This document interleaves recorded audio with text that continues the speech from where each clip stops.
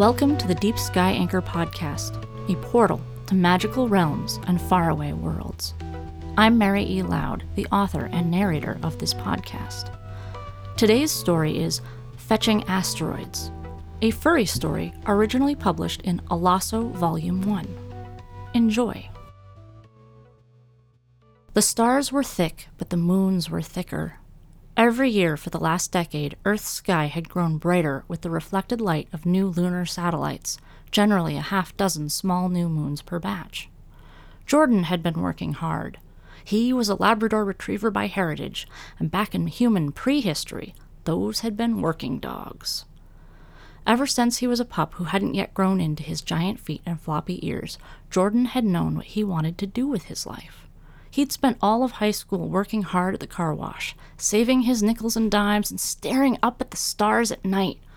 As soon as he graduated, every penny of his savings went into taking the trip down to the space elevator in Ecuador, riding up to the geosynchronous space station, and buying his very own space trawler. That first flight had been a dream come true. The blackness of space slipped past him as he fulfilled the purpose that only he had understood. Sure, a lot of his friends had laughed at him, but what did they know? He had showed them. Year by year, he'd flown that trawler from Earth out to the asteroid belt and back. Then, the market for private asteroid residences in Earth orbit had exploded, and Jordan found himself a very rich dog. Nonetheless, he continued his yearly flights, returning to Earth only for brief visits to his family. During these times, he stayed with his sister and her growing brood of big-footed, floppy-eared puppies.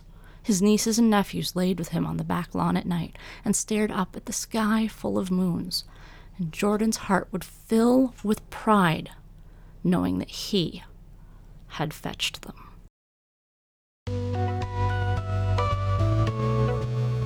Thank you for listening to the Deep Sky Anchor Podcast.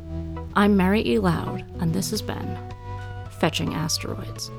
Tune in next time for another portal to another world.